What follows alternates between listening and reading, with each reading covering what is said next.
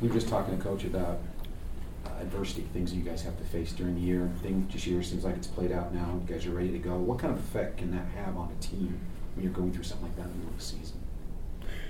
I think we've had our fair share of challenges. Like you mentioned, we've had different guys at different points who have had things they've had to work through for all sorts of reasons, to be honest, across the board. And so fortunately, we know how to handle them, and the only way to handle them is to take one practice at a time, one day at a time, and just continue to try and get better. I think we had really great energy today.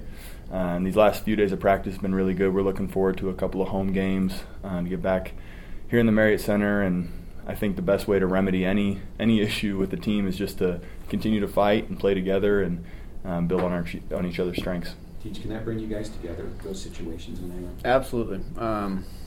I think it has so far this year, and that's one thing that Coach has really emphasized all year is sticking together.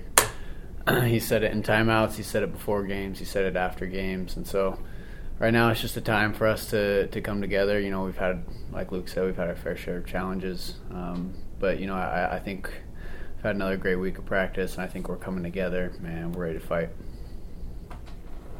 Luke, how would you describe the chemistry on this team? Before, you guys have said you're really united and all that. How would you describe it now?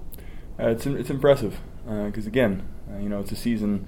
Like it's a game of runs, it's a season of runs. We've seen that with wins and losses in different situations, and I think overall we've been able to handle both the good times and the adversity pretty well and walk away from it with a good mindset and just a process-oriented mindset. We just need to keep working so that we can get better and, take it one game at a time. So I think the team's done a really good job at that.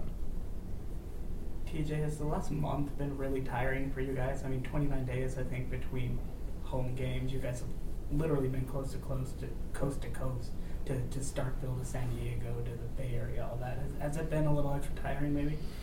I think it's a good experience for us to play on the road and play in tough environments, but I'm really excited to be home, and I'm really excited to play in front of our fans and have a few home games. It's going to feel really good, and we've been looking forward to it all week for sure.